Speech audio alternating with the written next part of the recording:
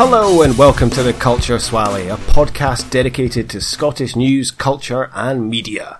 My name is Nicky and I'm joined here by Greg. Hey Greg, how's everything going?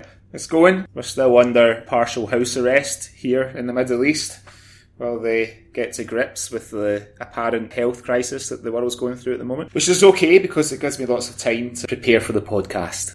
And work. Of course, and work, yes. But that is the beauty of being on lockdown, that you can prepare for the podcast. Speaking of which, hopefully you enjoyed our last episode. But if not, just to fill you in, Greg and I have been friends for about 20 years. And although we're both from Scotland, neither of us live there anymore. But we like to keep up to date with all the news, culture, media, and all things Scottish in general. So we thought it would be a good idea to catch up regularly, speak about events from home, and record it for you guys. We're also going to have a look at a major piece of Scottish drama or comedy each week. Last episode we spoke about the Still Game live performance at the Cottier's Theatre in Glasgow in 1999. Tonight, after we're finished talking about the news of the week, we're going to discuss Bill Forsyth's 1981 Scottish classic, Gregory's Girl. Yes, a wonderful classic coming-of-age romantic comedy, I think. Also leads me to a point, Greg. Are you a Gregory? Well, it's funny you should ask that. I'm not a Gregory, although I came tantalisingly close to being Gregory. My mother liked the name, but she also liked Greg, and she assumed that if she called me Gregory, everybody would shorten it to Greg anyway, so she just went with Greg. So, yep, just G-R-E-G. The only people that call me Gregory are usually people that don't know me very well or are taking the piss. Yeah, I can imagine in terms of lengthening your name, yeah, Gregory would be a bit of a... Yeah, it's kind of your Sunday name. But, well, that's good to know. I just wondered. I'd never actually thought about that until I was watching Gregory's Girl again, and I thought, I'll need to ask Greg if he's a Gregory or not. Yeah, I think you and I have that in common, because for years I thought that you were Nicholas and we just called you Nicky, and it wasn't until I was sending you some money for the Manic Street Preachers concert that we're going to go to in Glasgow, and I addressed the envelope Nicholas, and I don't even think I spelt Nicholas right. In hindsight, it was hastily scrawled name and address, and I remember you either calling or texting me to dig me up for saying that your name wasn't Nicholas, it's Nicky. It's only yes, Nicky. It's only Nicky. I was similar. My mum decided before I was born that she didn't know if I was going to be a boy or a girl, and she picked Nicky. So she thought it would be a name to suit either. So that's the story of how I've got Nicky. You could have been Nicky with an I if you'd been a girl, but you're Nicky with a Y because you were born a boy.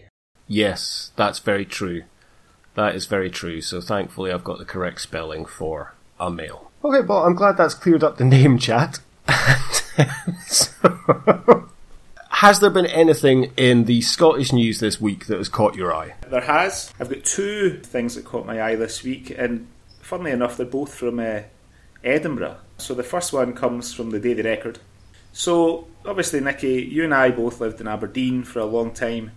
Aberdeen is, I guess, one of its many virtues. It's home to quite a lot of all-night bakeries that do quite a good line in pies. I always love a pie. A night out isn't complete until, you go to the bakery on your way home and get a pie.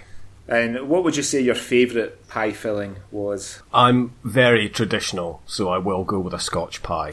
I'm not a fan of a macaroni pie or anything. I'm very much just Scotch, maybe chicken if they didn't have that. Right. But that's kind of it. I don't deviate with my pies too much.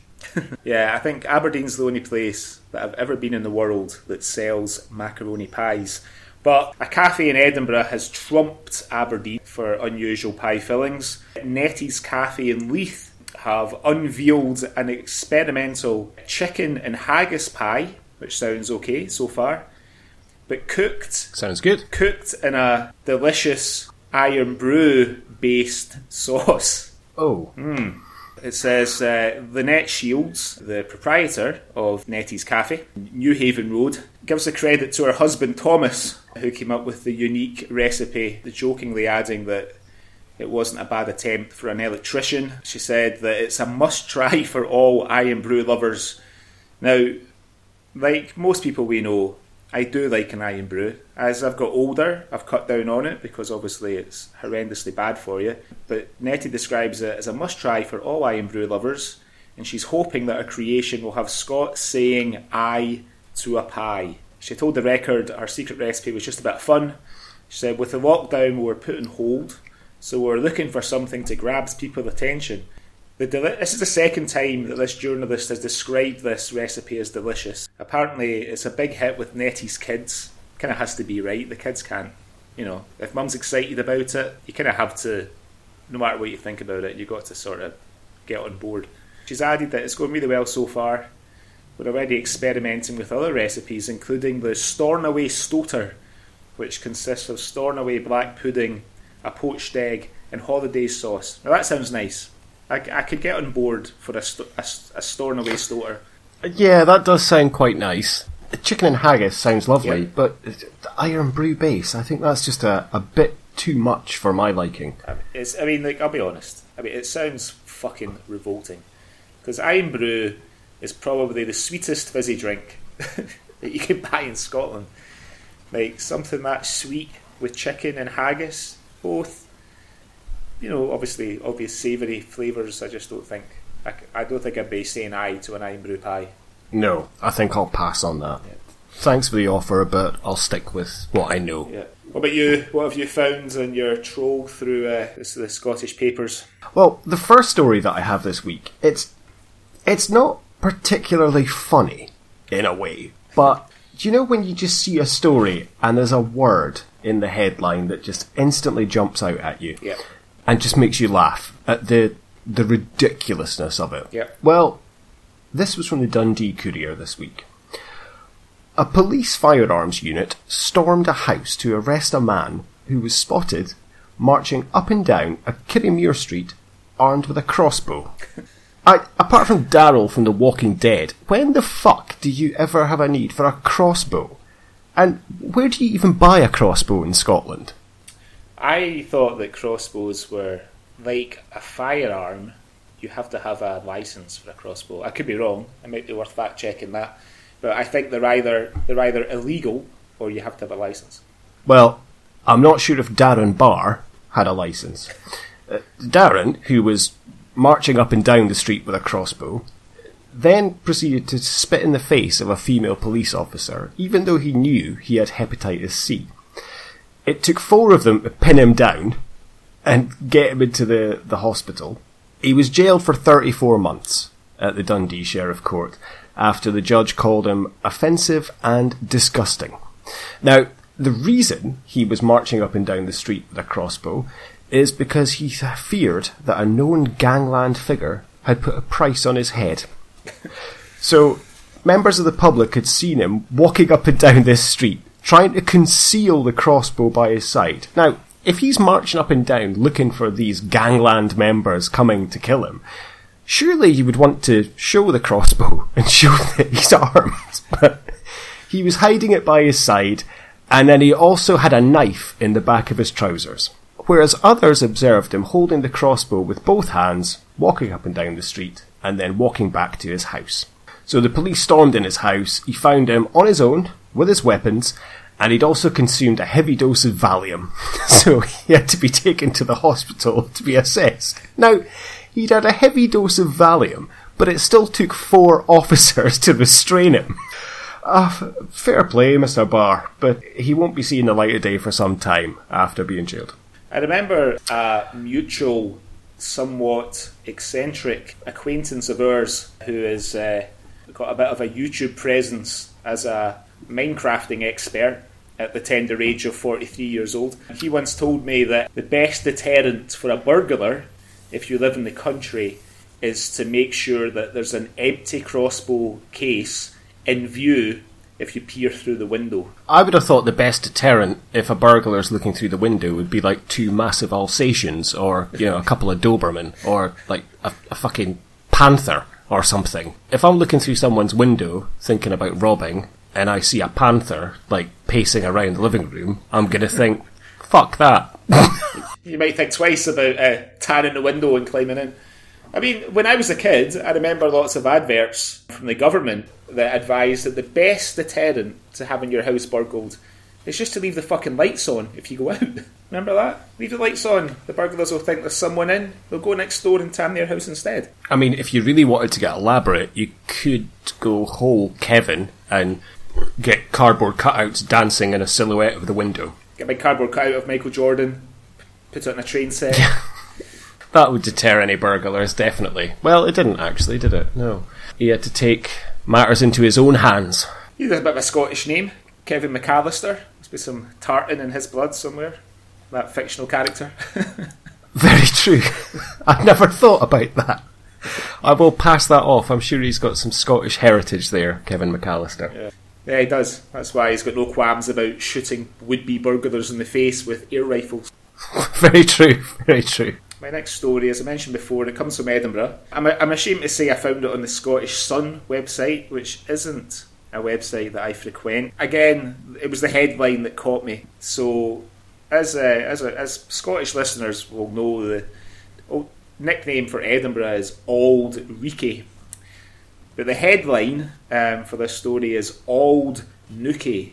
And apparently 5% of Edinburgh men claim that they've had sex with a celebrity. Oh, wow. Apparently Scotland's top star lovers, I think they mean, like lovers of stars as opposed to anything else. It says a poll has revealed, they've not bothered explaining who or why even this poll was conducted in the first place, but it says a poll has revealed 5% of men who live in Edinburgh claim to have had sex with a celebrity. It says the Scots capital came out top north of the border for men who claim to have had sex with a celebrity. Compared to in England, Leicester is the winner. Sadly, in Newcastle, none of the men that they surveyed claimed to have had sex with a celebrity. Clearly, the men of Edinburgh and the men of Newcastle are as honest as this day is long, whereas the men of Edinburgh are lying cunts. Now, you could say that Edinburgh does have quite a lot of annual visitors with the festival.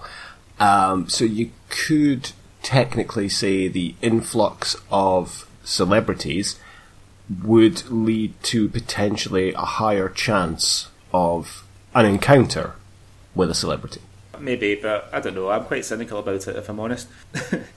It says 5% of the men that they surveyed. So that, we can't tar all the men of Edinburgh with the same brush, because I'm sure whoever conducted this poll didn't knock on every door. I'm quite cynical about it.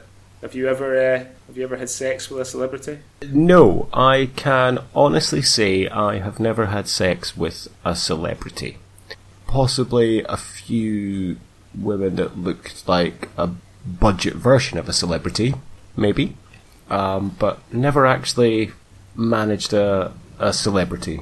I haven't either, but another mutual acquaintance of ours claims to have spent an evening in the Sub Club in Glasgow, which is quite a famous venue for DJs to play. Claims to have had spent a night sitting on a step with Danny Minogue, chatting her up. As I recall, I mean, the story changes depending on how many drinks he's had, but I think the most outrageous version of the story had him claiming that the only thing that stood between him and taking her home was when her minder came over and told her that it was time to go. You know who I'm talking about? Yeah, I would hazard a guess, yes. Sounds a bit made up to me, but who knows? It was the scourge of the British Transport Police in the early 1990s. Yes, I gathered who you were talking about. Ah, okay. Alright, just in case it wasn't clear. I did get a hug off of... I can never remember if it was the DJ Lisa Lashes or Lisa Pinup, one of the two, when I sort of approached her. I made a sort of unsolicited approach to tell her, as was my habit back in those days, of how brilliant I thought she was. Like, I would go up to DJs and like try and shake their hands when they were playing music, which wasn't always that well received, if I'm honest. I remember that very well, Greg. I remember those days well. I remember the guy from Morchiba being quite gracious, but there was another DJ, I can't remember who it was now, he wasn't quite as happy to see me. But Lisa Pin-Up or Lashes, I can't remember which one, she was quite nice, gave me the briefest of hugs and sent me on my way, feeling pretty good about myself. Well, that's lovely. That's a wonderful tale. So, fantastic. So at least we know that 5% of Edinburgh men are lying bastards. Speaking of celebrities, did you know that Scotland has a new Lord? I did not know that. We now officially have Lord Charles Salvador. So this is notorious jailbird Charles Bronson. Right, oh yes. Who changed his name to Salvador a few years ago. So his family have actually bought him a piece of land in Galloway. He's now officially a lord in Scotland. And he has the bit of certificate or proclamation saying that he's a lord in a frame in his cell. So I would just like to give a shout out to Lord Salvador.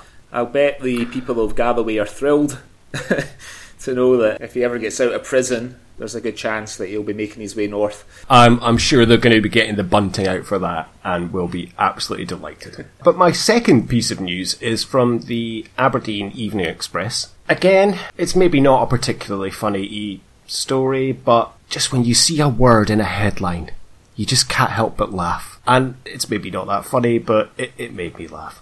An Aberdeen man has been fined after branding his ex-partner's new boyfriend a leprechaun in a threatening email. So, this is Terry Myers, 41, and he appeared at Aberdeen Sheriff Court over the email, which made reference to the woman's new partner being Irish and threatened to assault him. He'd been in a relationship with the woman, they were no longer together, she'd moved on.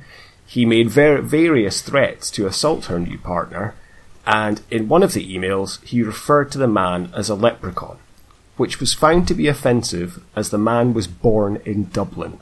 Is he a regular size man? It doesn't mention it in the article, so one would assume he might be slightly shorter, but I don't know, because it doesn't mention anything about his height. It just says that Myers pled guilty to sending the message to his ex-partner, that it was grossly offensive, of an indecent, obscene, or menacing character. It was actually a racial and domestic aggravation charge. He also admitted breaching his bail conditions.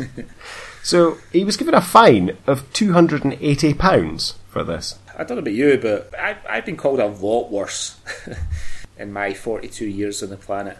I think I've been called a lot worse by people that are related to me, let alone like girlfriends, ex-partners. I do think it's more of the threatening nature of the emails than leprechaun, but they have just taken that and made that the spin of the story. And again, as I say, you can call it racial abuse. I mean, I've been called worse as well, in terms of Scottish slurs, none of which I'm going to say on this podcast, but I do remember one in particular. I lived in Norwich for a year, and one of my housemates used to call me a porridge word. Oh, really? To describe a quite bad racial term. So I wouldn't say that now, but yeah, never mind. I used to piss in the kettle upon a morning for when he had his tea. Right, good. So who had the last laugh now, John? You cunt. That pretty much rounds up the news for the week in Scotland then. Well, shall we delve into a review now and have a little chat about a key piece of Scottish media? I think we should. We should pile right on top fantastic. of Gregory's Girl. Well, as I say, it was my selection this week, and I wanted to choose this film, Gregory's Girl, of course. So, directed by Bill Forsyth and starring John Gordon Sinclair, Dee Hepburn, and Claire Grogan. Gregory's Girl's a film that I think a lot of us grew up almost with. And it tells the story of Gregory, slightly awkward, gangly teenager, you would say, who plays for his school football team. He and his friends are just kind of discovering girls, but they're becoming obsessed with girls, as all 15-year-old boys generally are. So, when the football coach holds trials for new players for the football team, the standout is a talented girl called Dorothy, who Gregory instantly falls in love with. After chatting to his pals, and it's actually upon the advice of his 10-year-old sister, Madeline, He actually asks Dorothy out, and to his surprise, she says yes. But all is not as it seems, and the date doesn't quite go as planned, and it's very obvious that the females have been talking about things as much as Gregory and his friends have been talking about them. So as I say, the date doesn't go as planned, but it does work out very well for Gregory in the end. What are your memories of Gregory's Girl from the 80s? I actually never saw the film until I was in my late teens. I think I caught it. It was on quite late one night on BBC Two or maybe Channel 4. And it was always one of these things that you're kind of always aware of. I was particularly aware of it because, as we mentioned at the start of the podcast, my name is Greg, and, you know, Gregory's Girl made for some quite amusing playground comedy when I was a little boy. Mean kids chanting Gregory's Girl in a sort of camp voice at me. We also had, in the school library, we had the paperback of the book that had a picture of John Gordon Sinclair on the front. So it's one of those things that kind of always aware of, but for whatever reason, I'd never got round to seeing it. It would sometimes be shown at school. We would hear that, like, the English teacher might have stuck it on the last day of school before the Christmas or the summer holiday or whatever, but I just never caught it until I was a lot older. How about you? I was the same. I think because of when it came out. I was born in 1981. Obviously, far too young to see it then. Video shops weren't exactly a big thing, and I don't think I would have particularly sought out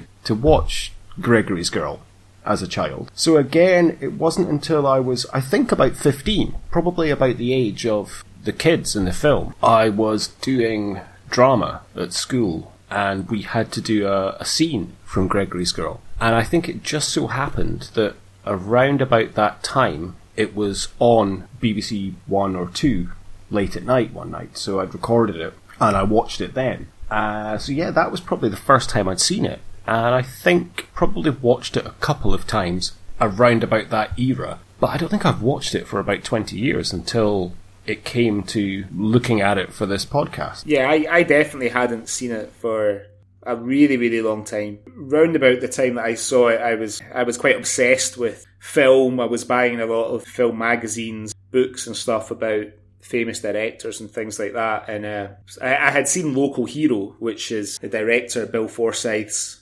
probably second most famous movie. I'm pretty sure I had seen that before I saw Gregory's Girl. I remember my stepfather having the Mark Knopfler from Dire Straits soundtrack to Local Hero on compact disc.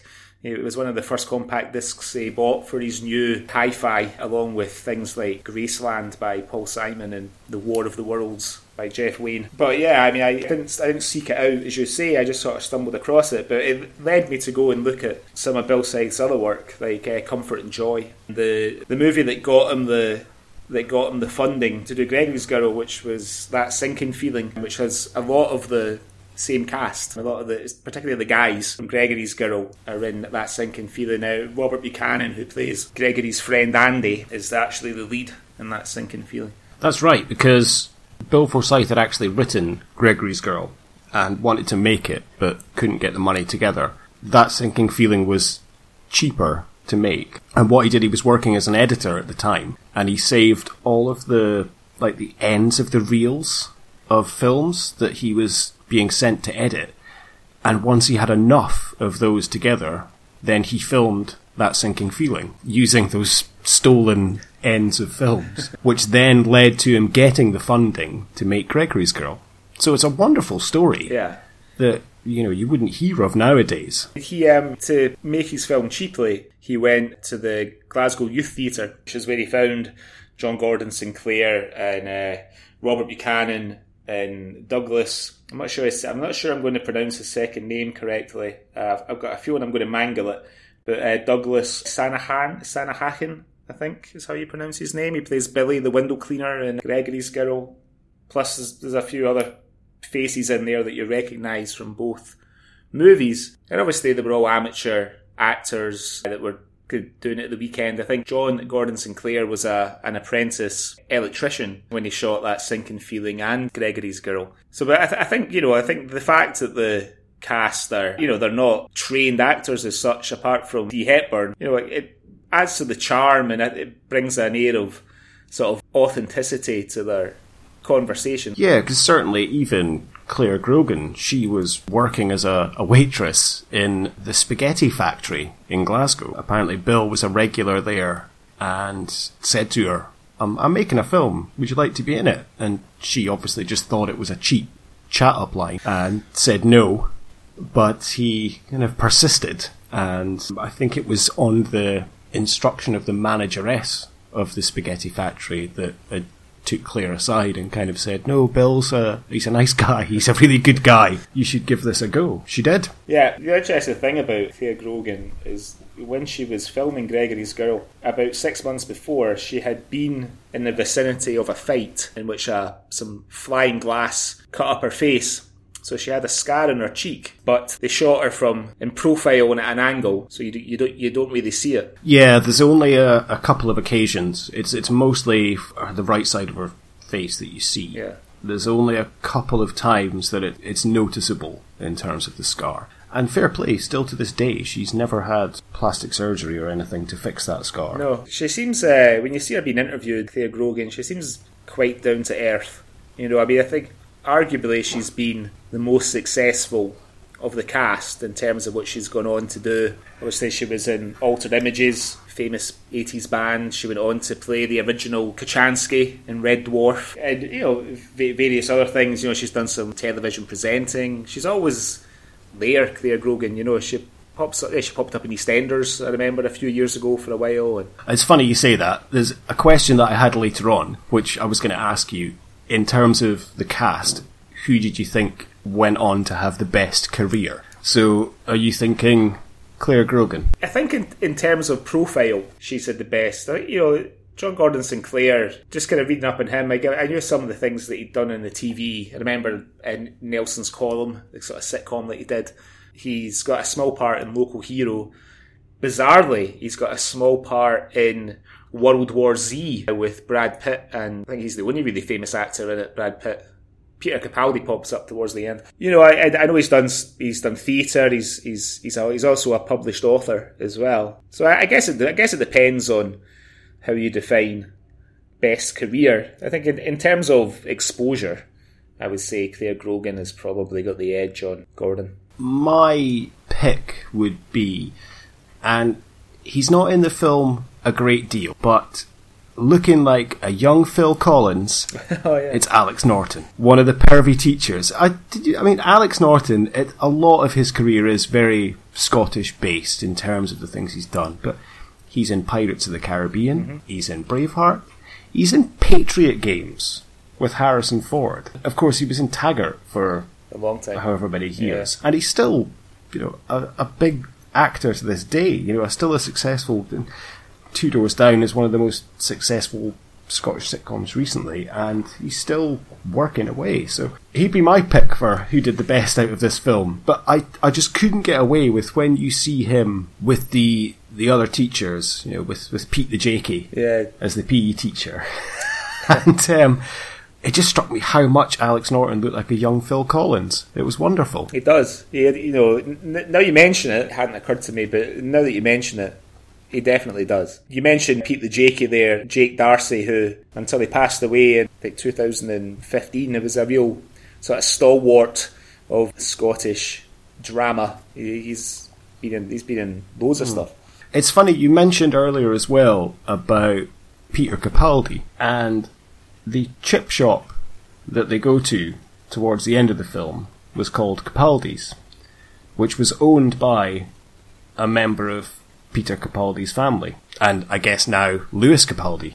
That's a fucking brilliant fact. That was brilliant.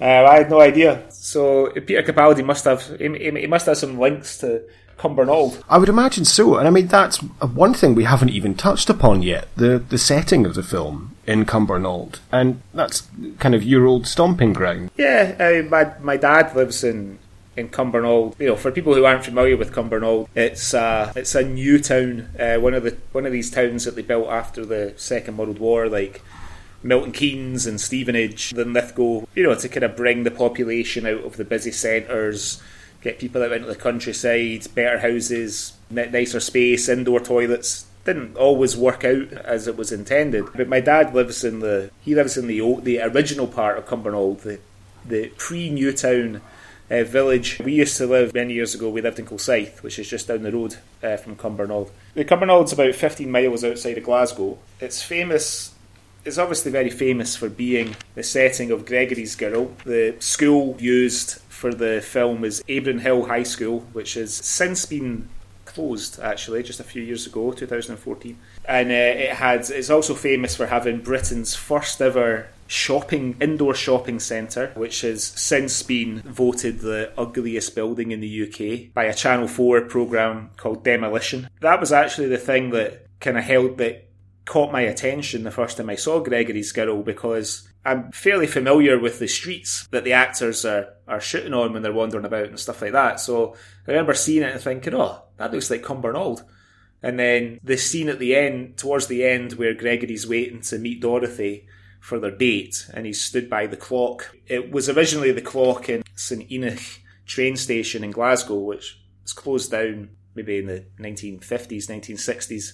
But the clock was nice, and Cumbernauld got it. So the sort of disembodied clock face hangs in the shopping centre. When I saw that, I was 100%. I knew it was Cumbernauld. These were the days before I could quickly dive onto Google or Wikipedia and find out facts. I had to sit through a whole film to confirm my suspicions. And it's very community-based as well. You know, you can see... It's not called Cumbernauld in the film, but it very much takes from that. You know, kind of it's a small town just outside Glasgow. I think they do that wonderfully, much like many of the things that they do wonderfully in this film. I think as a 15-year-old boy watching it for the first time, you're kind of instantly drawn in, because let's face it, within the first 30 seconds you get to see a bit of tit, as they would describe it in the film. And of course that's the only nudity in the film, but instantly that's kind of got you hooked. And then with the kind of football aspect, and then just wow, these are guys kind of talking like me and my friends talk. It just really draws you in. And I think it's a story that everyone can relate to as well, in terms of a guy fancying a girl and not sure if she likes him back, and kind of the flirtatious aspect. So I think it's really got something for everyone in that kind of aspect. Yeah, and with those pre-credit perverts, if you're a 15-year-old boy watching that film, and the first thing, to your point, that you see is an attractive naked lady, you're going to strap in for the rest of the movie, because you can be forgiven for thinking that there'll be more nudity later on in the film. It's quite a clever strategy. That's true. At the heart of it, it is very much a simple story. It's a coming of age kind of romantic comedy, but it's quite subversive as well. And there's quite a few, strange little things in there. Effectively, one of the main things, of course, is that the adults in this film effectively behave like kids. Yeah. And the teenagers, they kind of behave like teenagers. Whereas the younger children behave like adults. Yeah. And I have to admit, Gregory's 10-year-old sister, Madeline, creeps me the fuck out. She's a wonderful actress and plays the part so well, but I just find it really creepy. Although she does deliver that beautiful, poignant line when they're in the cafe and she's having the ginger beer with the ice cream. And yeah, the nicest part is just before you taste it. Your mouth goes all tingly, but that can't go on forever. That's deep, coming from a 10-year-old. She's perhaps the most profound 10-year-old that's ever been in a film. For us, for our generation, we didn't really hear profound statements like that until Dawson's Creek in the late 90s. Full of teenage angst and drama. But yeah, coming from a 10-year-old, that's quite bad. So, obviously to go back to Cumbernauld, I mean, because Gregory is obviously, his family are pretty well off, you would think. He's got a fucking drum kit in his room. He's got an electric toothbrush. They've got electric can openers and stuff in the kitchen. But yeah, he's eating a fucking dog biscuit with Primula cheese for his snack before he goes to school. I mean, obviously we know his dad's a driving instructor. We never see his mum, so we don't know what she does. But they must be quite well off. that scene at the beginning that you just mentioned, every sort of early 1980s gadget is in that scene. You've got Gregory with his electric toothbrush with what looks like a massive battery pack that it's attached to. Yes. You know what I mean? This thing's like a fucking iPad that it's plugged into, that he's carrying down the stairs. And then he kind of finishes brushing his teeth and leaves it switched on the counter, and then turns on the electric tin opener, and then turns on the sort of stick blender thing, and then just leaves everything switched on while he makes his little cracker and cheese. I guess that's Bill Forsyth establishing that Gregory's quite an eccentric 15-year-old boy, you know? Or maybe just a typical 15. Maybe we were all a bit eccentric when we were 15. I can't remember. I love that scene. I just think it's so funny. He's completely aware yet unaware of anything that's going on. And I think that sets the tone very well. Yeah. As you say, it is a case of he doesn't really know what's going on. And you can see that in terms of his lusting after Dorothy. It's a case of instantly he is in love with her when he sees her playing football, and goes back into the home economics class saying to Stevie that I'm in love. And that's a great part as well, where there's the little slight miscommunication and Stevie thinks that, you know, Gregory says it's someone from the football team, and Steve's like, it'll just be a phase. No, is that a mature woman? Did you wash your hands? Don't be crude. Someone in the football team. Really? Yeah. Have you told anyone else about this? Probably just a phase. Who is it, Andy? No, it's Dorothy. She's a girl. He's completely besotted with Dorothy, even though she's taken his position in the football team. He's been stuck in goals, usurping his mate Andy, who has to stand behind the goal when the game's on. And Andy's all, you know, he's all outraged, not so much about the fact that he's lost his place in the team, but more that there's a girl on the team, and Gregory's all for it, Andy's all against it, until Dorothy scores a goal, and Andy starts singing her praises, and Gregory gets upset when all the team go over and start hugging her and everything, and then even the opposition players start coming over, patting her on the back and giving her a hug. Gregory's, oh, that's disgusting. I think it's because, and it shows the young love that he is blinkered even by the fact, as you say, she's stolen his place in the team. He's been stuck in goal, but it's just the blinkered view that he is just, or he thinks he is in love with her and just wants to go on a date with her. And I say it does take his 10-year-old sister to intervene to convince him to ask her out. That's, again, as you say, how kind of clueless Gregory is, as displayed in the scene with the, you know, all of the gadgets and the toothbrush and things. Well, I mean, when I was 15, I don't know about you, but when it came to girls, I was probably pretty clueless as well. Obviously, I had my eye on a number of my classmates. What I tended to find when I was at high school was that the girls in my year tended to go out with guys who were like 17 or 18. There wasn't many girls that stayed within their age bracket. Quite often the girls at school seemed a little out of reach. Was that like that when you were at school? Not for me. I was a bit of a strange one at school because I was quite involved in drama and in theatre. So we had quite a few shows, and it just so happened when I was 13, I was cast as effectively the lead in the school play, which meant that I was by far the youngest, so I was hanging out with all the 5th and 6th years when I was in 3rd year. So I was hanging around with all these, 16, 17, 18-year-olds.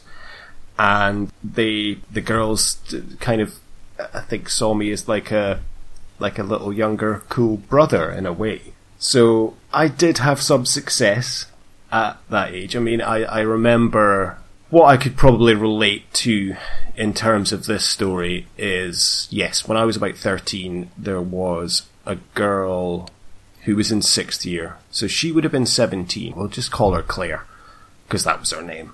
We won't give her a surname. And yeah, I was kind of infatuated with her.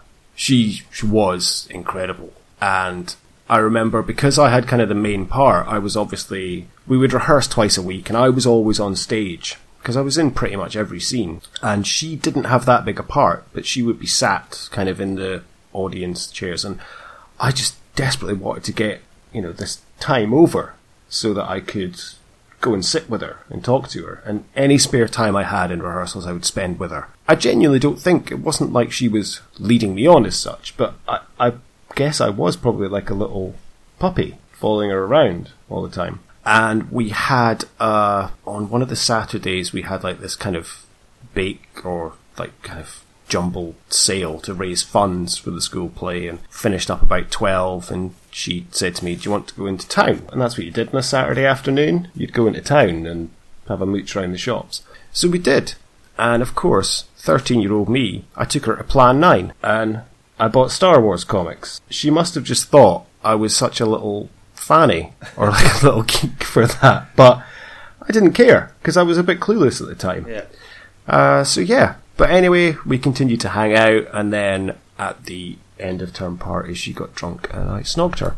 So I had a happy ending. But yes, then I continued kind of towards, through the years, constantly hanging out with the older kids until I became the older kid myself and realised that all my friends had kind of left, so I had to dip into the year below. Dip into the year below. Oh my god. The only year that I had a girlfriend when I was at school, and I had two in the same year. I started, when I was in 5th year, I was 16, I grew my hair quite long. I started growing it in 4th year. I say long, it didn't grow the sort of like kneel out the young ones, hippie-ish long. It sort of kind of grew down and grew out. So it didn't really reach my shoulders unless it was wet. It sort of, I don't know, it sort of kind of permed up naturally at the bottom. But anyway, I don't think there was any other guys in the year that stayed on for 5th year that had long hair. And I was kind of playing guitar, trying to at least. I was into music and going to gigs and stuff like that, and going to like sort of grotty parties where people sat about all night playing like old Black Sabbath records and drinking cider and smoking weed, talking bollocks, and managed to attract a new girl who was also called Claire. And her and I kind of went out for about 2 weeks. And I say went out. She came to my house a couple of times. I went up to her house once. We held hands. We had a kiss and a cuddle around the school. And then, to my everlasting shame, I went out to a gig in a local pub one Saturday night. Claire, she didn't come for some reason. And somebody told me that a girl that I knew pretty well, who, and again, it pains me to say it, and I'm ashamed to say it, but to my 15-year-old eyes, was a lot more attractive than poor Claire. Someone told me that this girl really liked me, and she was a bit sad that I was going out with Claire. And so, upon receiving this news, on the Sunday, I hastily did the honourable thing and got my mate to phone Claire and tell her that she was chucked. And then I know, it's dreadful. It's dreadful. I'm embarrassed to tell this story. Coward. I know, it's absolutely a shame. And then, this other girl, whose name was Stacey, found out that I was available. So through intermediaries, as you do when you're 15, her and I started going out. And we went out for, I don't know, maybe about 2 months. I did get some grudging respect because she was one of the better. Well, this sounds dreadful, and I no doubt people will take great offence at this, but she was one of the better looking girls in the year. You know what I mean? It's just a fact. She was attractive, and I went out with her for a couple of months. Unfortunately, she soon got fed up with me because, like you, I think she maybe expected, because of my windswept and interesting long hair, black leather jacket that my cousin handed me down, and Doc Martens and stuff, that I was perhaps a bit more mature and interesting than I actually was. And after going out with me for about 6 or 7 weeks, she realised this very nicely, I have to say, behind the school in the smoking area where we all snuck off to smoke at break time, told me that it was over, and I had to sort of say it was okay, even though inside I was fucking crushed. But I was like, well, like, fair enough. I lied and said that I sort of saw it coming. I didn't see it coming. I thought we were going to be together forever. I had to sort of mope off to the boys' toilets and dab my eyes in the cubicle when no one was looking and sort myself out. I'm sure Claire was absolutely fucking delighted at that. Well, you could say that it's all I deserved. I did treat Claire rather poorly. Although Claire and I did stay friends. We're actually still friends, Claire and I. Oh, but it all worked out well. That's the thing, because I guess you can relate in terms of this film. It does seem that Gregory is obsessed with Dorothy, and he doesn't notice everything else that's going around him. He doesn't notice Susan. Yeah. He doesn't notice, Carol or Margot even. You don't know them until the end, but he just seems oblivious. It's just Dorothy. It's not just Gregory. And this is my favourite scene in the film, when they go into the toilet and they've just got this, the first thing you see is this kid who looks about 12 smoking a pipe. Then it comes that this is effectively like Steve's cake shop. The two young kids are selling photos of our Dorothy for 10p and 15p, which Gregory's paid 25p for earlier. They're selling very well, so it seems that a lot of people are kind of obsessed with our Dorothy. Yeah. Which also is one of the subtle nods that I love in the film, that next to the sign for that, there is the sign that says, next attraction, naughty night nurse, 2 sizes available. Which is beautiful because it relates to the start of the film when you see the nurse, and then the very end of the film, when, of course, you see Eric, who's heading up to the hospital for the flesh tone experiment, which is obviously to take pictures of the naughty night nurse. It just seems so well, but I just love the ridiculousness of this sort of thriving empire going on in the toilet, selling cakes and photos of the girls from their school. I guess obviously it's not just Gregory that's obsessed with Dorothy. It seems the whole school is. I love in that scene how they've got all the cakes piled up in the cistern in the toilet. They're not like wrapped or in like bags or anything. They're just handing over Steve's cakes in the toilet cubicle. And of course, I think that's where the film is a bit of its time. It's not, there's absolutely no way that anybody selling pictures of a girl at school, even if she's in a football strip and dressed normally, never get away with it. The only person that would get away with it would be if the girl herself was selling photographs of herself. It would literally be in like the local paper, like boys expelled for selling photographs of classmate in toilets, next to a wee headline, a smaller headline saying other boys expelled for selling cakes off the top of a cistern. It's quite innocent, they're selling cakes. And okay, they're selling photos of classmates, and coming next week they're going to effectively be selling Peeping Tom pictures that they've taken of this naughty night nurse. That isn't innocent, I'll agree with you on that. But it just does seem selling cakes in the toilets, nowadays it's not going to be cakes, is it? It's going to be crystal meth. Yeah, hash cakes. Yeah, hash cakes in the toilet. So as I say, that's probably my favourite scene. What about yours? To be honest, that is one of my favourite scenes, but I actually really like the sort of last scene with, well, not the scene as such, but the whole process of Gregory's date at the end, when they go to the country park and the conversation, and she walks Gregory home. And it's a bit of a callback to an earlier scene. You realise that Claire Grogan's character lives quite close to Gregory, because there's a scene earlier in the film when, for some reason, Gregory's howling out the window and she's lying in bed reading her book and she hears him. It's that whole scene of them walking home and he's got her berry on and everything, and they're having a kiss and a cuddle at Gregory's door. I know there's something really authentic about that scene, I think. When I think back to sort of summer nights when I was sort of 14, 15, or 13, 14, 15, and you're having your first snogs with girls and stuff, and a day is literally wandering around wherever you live, maybe hanging about at the swing park for a bit, holding hands, you trying to think of something interesting or funny to say, and hopefully she'll like it and all that sort of thing, and wondering if she's going to maybe let you go a wee bit further than just a kiss or a cuddle, Although that, that isn't suggested in Gregory's Girl. Gregory's a pure gentleman right through the whole date. But I just think there's something really authentic about that. It feels really real, I completely agree. I think that it is so beautifully done, and exactly as you said, we've all kind of been there, and I remember, as you say, summer, school holidays, summer nights, you would go to the park and just kind of wander around, and there would be boys initially, but then girls would come in, and you'd go off and have a little kiss and a cuddle, and it would be a lovely kind of little summer romance type of thing.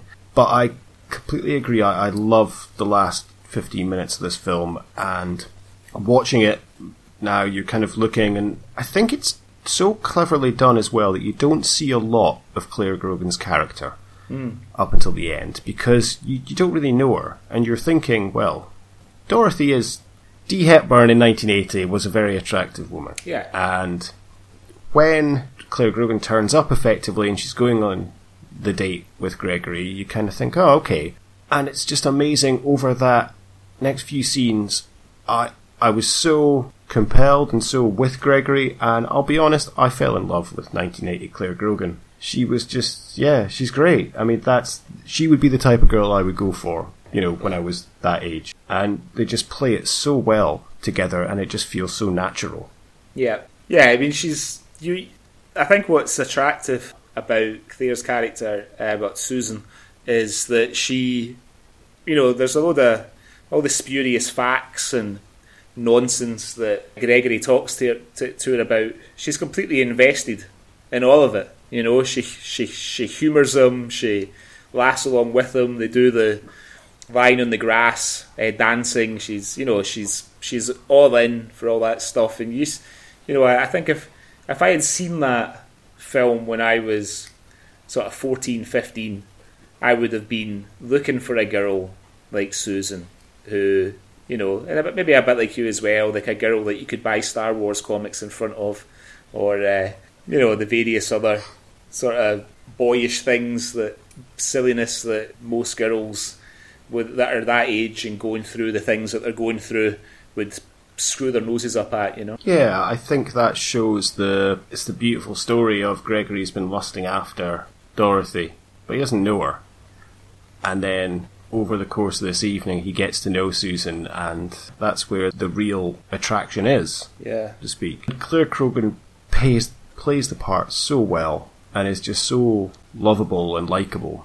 And in fact, do you know which song is partly about Claire Grogan? A Spandau Ballet song, right? Is it true? It is, yeah. I never knew that. But yeah, Gary Kemp wrote it partly about Claire Grogan. They were never together, but there was a bit of unrequited love, I think, on his part. Really?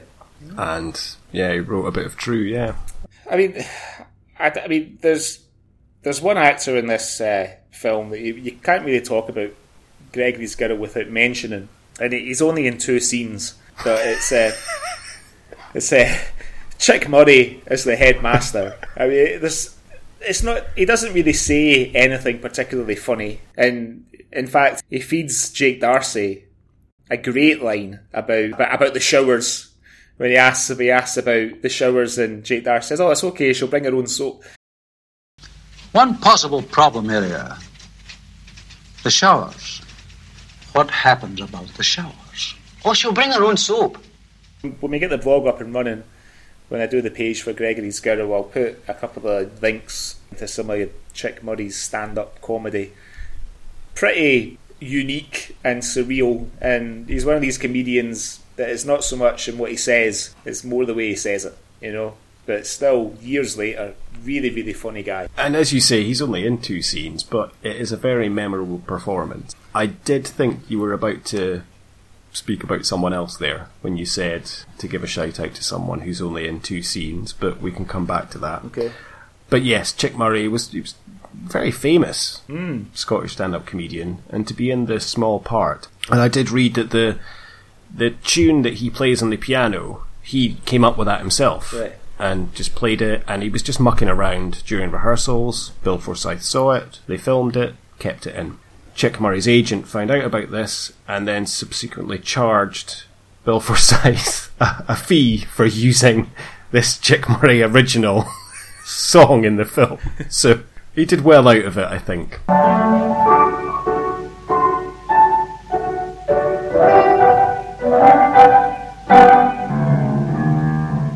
Off you go, you small boys. The other character I wanted to mention, who only appears twice, is of course the Penguin, who roams the halls of the school getting told different rooms to go to. Yeah, we never really find out why or why he's there, or what the penguin outfit's for, or where he's supposed to be. Interesting fact about him, I know that you also found out this fact. The actor who plays the Penguin is Chris Higson, who is the son of Paddy Higston, who was one of the production supervisors. And Chris now works for Peter Jackson in Weta. He's a model maker. I'm not sure if he worked on Lord of the Rings. I didn't look that deeply into it, but I'm sure he's worked on Jackson's subsequent output since the Lord of the Rings trilogy. Very odd, and one of those just surreal little moments that you blink and you miss it, and you wonder why it's in. Similarly, when Gregory meets Susan for the first time and they're standing on the street, and there's the two old women mowing their lawns at the same time, either side, and it's just this bizarre little thing that's there. You're thinking, why would these two old women wearing these old dresses be, using their fly mow at this time? Yeah. And it's just a wonderful little strange bit of humour that's in there. Yeah, it's going to sort of become Bill Forsyth's sort of calling card to have these little, just almost sort of corner of the eye little moments in these movies, He also throws over to Mr. Menzies, Jake Darcy's character, he's in his greenhouse talking to his plants as Gregory and Susan pass by. Yes, indeed. Now, that leads me to the one part that I'm a bit, again, it's quite surreal, but it leaves me a little uncomfortable, is the scene of Jake Darcy's character and Dorothy in the changing room, where they're doing the little reverse, down, trap, up, turn, steady, kick. That's just a bit odd. I don't know if it's just my mind, and it's all very innocent, of course. It's just a very strange scene, and that's probably the only part of the film that I'm like, I could live without that part. Oh, really?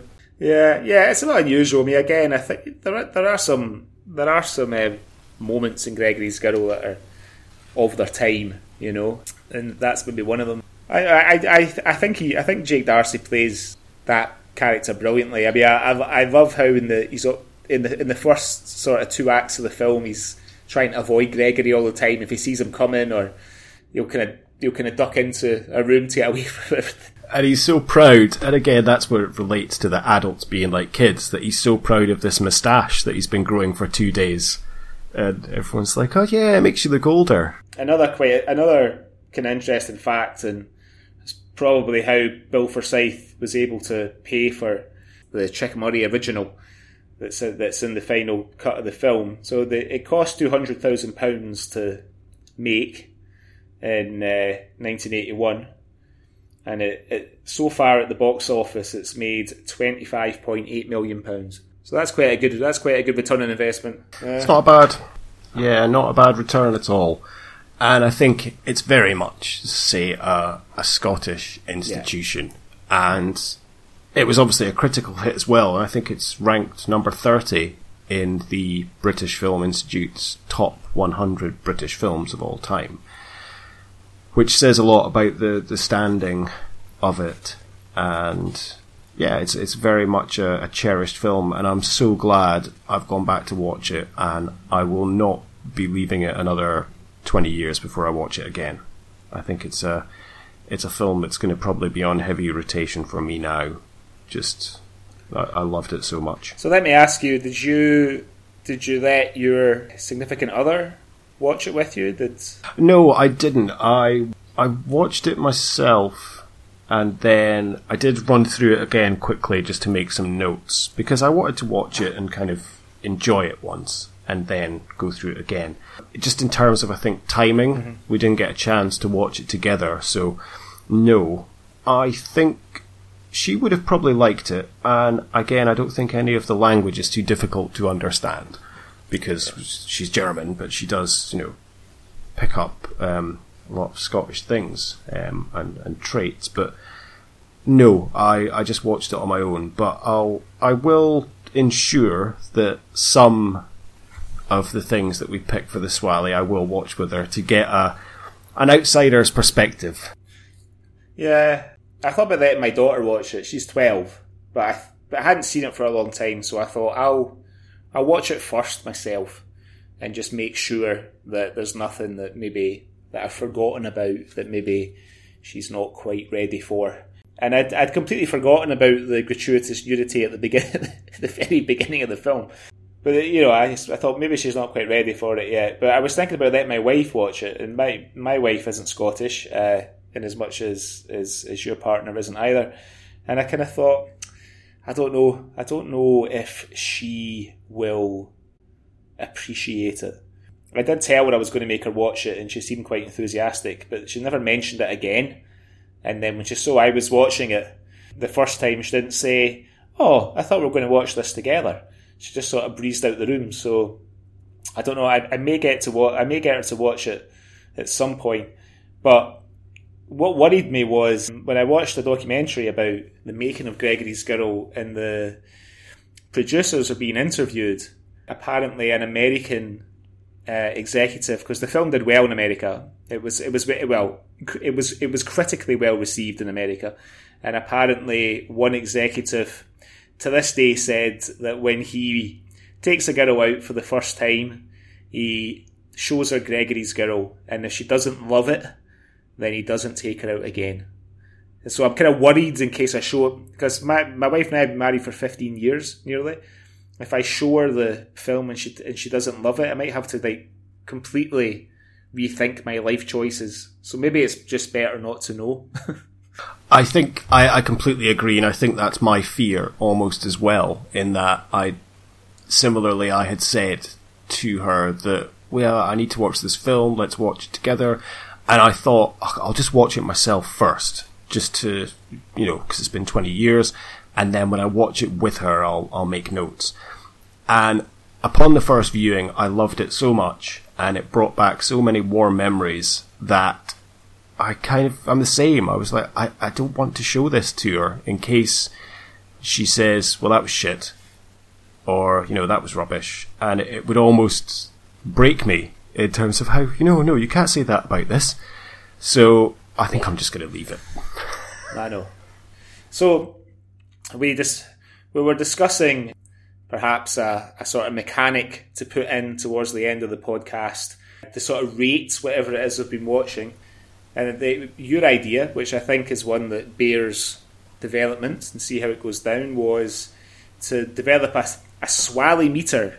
And the measurement of the Swally meter is how likely you would be to stick Gregory's Girl on after coming in from the pub and a few pints on a Friday or Saturday night. So from 1 to 10 on the Swally meter, 10 being most likely, 1 being not likely at all, are you to stick Gregory's Girl on after a night out? I would say if I came home and I was looking for something to watch, and I was looking through, say, my DVDs, but effectively looking through my downloads, it probably wouldn't be the one that would jump out to me straight away. If I came home and it was on TV, for example, I'm going to continue watching it, if I come in at a certain point. But I wouldn't say it would be something I would actively decide to put on in terms of coming home from the pub. So what would you say, maybe a 6? So I would certainly watch it if it was on. I don't know if I would actively choose to put it on. So in terms of rating this film, I would give this like a high 8, in terms of overall rating. But in terms of Swally rating, would I come in from the pub and put this on? it's probably about maybe a 6.5. Now, it's interesting that you would give it 8 out of 10 because I'm sure on Rotten Tomatoes it has a 95% approval rating. What do I know then? Everyone's allowed an opinion. Why? What would you put it at? For me, I mean, just in if I put it up against, I suppose it's a bit of a genre film in as much as that it's a high school film. It's about, teenagers kind of getting together and stuff. So it sort of falls uncomfortably into the same kind of camp as things like American Pie and stuff like that. Only American Pie kind of takes it to the extreme. For me, if I would, it's a 10 out of 10 if we're rating it like that for me. In terms of whether I would stick it on when I get in from the pub, I can't really judge that on my 42-year-old self, because when I get home from the pub, the only thing I do these days is drink a pint of water and pass out, hopefully in my bed. But when I was younger, I think I would be likely to stick it on if I had been talking about it and I took somebody back with me. So like if a mate was crashing over for whatever reason, like, all right, we're watching Gregory's Girl, or if I had maybe bonded over the movie with a girl that I was keen on, I might suggest, we could go back to mine and watch Gregory's Girl. Oh, you old smoothie, you. Yeah, I mean, for me, it's got to be one of the best ever Scottish films. And we mentioned it on the last podcast. There's not a huge amount of well-known Scottish movies. There's a lot of Scottish films, and we'll talk about a lot of them in coming podcasts. But in terms of really well-known Scottish movies, I don't think there's that many. And for me, Gregory's Girl has to be one of the absolute best, just in terms of, because it's very Scottish in a lot of ways, although it's dealing with very universal themes. It's a warmly Scottish film, and I think that's where all its charm lies. It's fantastic. Yeah, certainly. As you say, it's a very charming film and just very beautifully made. Wonderful. So, what are we going to talk about next? I believe it's your choice, because I picked Gregory's Girl. It is my choice, and I've chosen a bit of classic and perhaps a little obscure, depending on where you come from, Scottish drama. It's the Peter McDougall play for today, Just a Boys Game, which stars Frankie Miller. Yeah, one of 5 actually classic play for the days that Peter McDougall wrote for the BBC. But I think, maybe we'll talk about one or more of the other 5 later on, the other 4 later on. But this is my favourite of them all, and I'm looking forward to seeing what you think about it. Fantastic. I don't think I've seen it, but I'll know instantly when I start watching it if I have. But yeah, I don't seem to recall. But I will look forward to that then. Well, thank you very much. Much appreciated. Well, thank you very much, everyone, for listening. I hope you enjoyed that as much as we did. And if you would like to get in touch with us, you can follow us on Instagram at CultureSwallyPod. And if you want to drop us a line or have any suggestions of anything you'd like us to review or to look at, then you can drop us an email on cultureswally@gmail.com. Well, thanks very much, and till next time, see you later, Greg. See you later. Bye. Oh, get yourself to fuck.